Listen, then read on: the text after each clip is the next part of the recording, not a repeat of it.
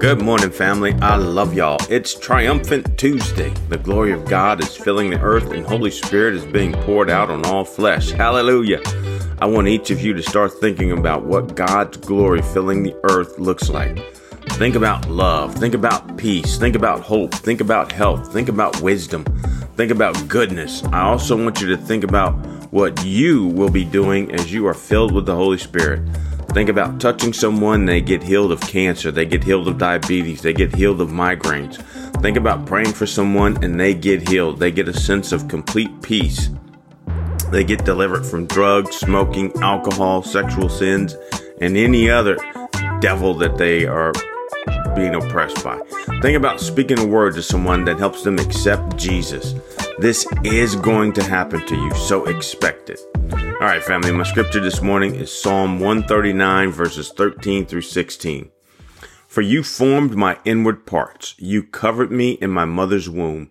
I will praise you, for I am fearfully and wonderfully made. Marvelous are your works, and that my soul knows very well. My frame was not hidden from you when I was made in secret and skillfully wrought in the lowest parts of the earth. Your eye saw my substance being yet unformed, and in your book they are all written, the days fashioned for me, when as yet there were none of them. How precious are your thoughts to me, O God! How great is the sum of them! If I should count them, they would be more in number than the sand. When I awake, I am still with you. Whew, family, that word is so powerful. God has written a book with the plans and purposes he has for each of us. So first, you are not a mistake, a oops, a burden, an unwanted child. God wrote your days in a book before you breathe your first breath. Hallelujah.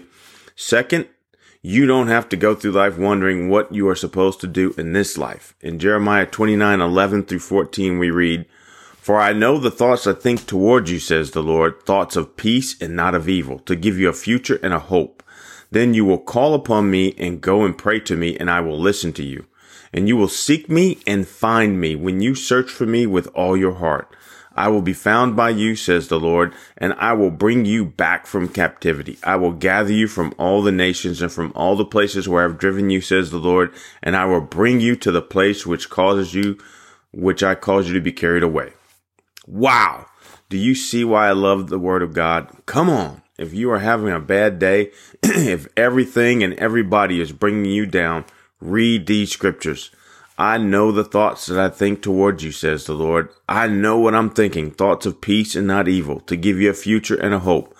This brings me to my third point. Our enemy, the devil, attacks us with thoughts. That is how he attacks, with thoughts.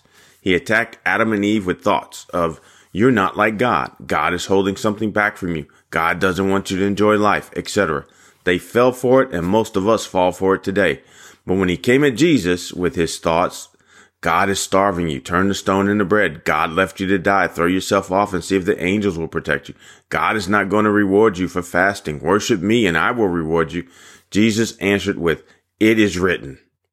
It's important to see what Jesus didn't say. Jesus didn't say, fool, can't nobody turn rocks into bread. Or are you nuts? Angels don't do that. Or you don't own these kingdoms to give to me. He answered, it is written. So when the devil comes at you, and he will, with all the accusations, you are missing out, all the sins, all the shortcomings, the reasons why you will never be anything, answer him with, it is written in my book, the plans and glorious destiny God has for me, and it shall come to pass. It is written that God knows the plans that he has for me, and they are plans for good, not evil, plans to give me a hope and a glorious future.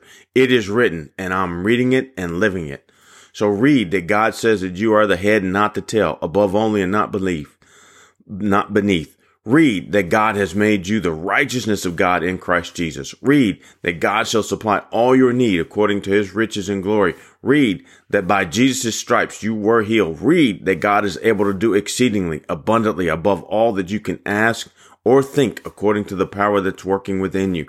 Read that there is no condemnation to those who are in Christ Jesus.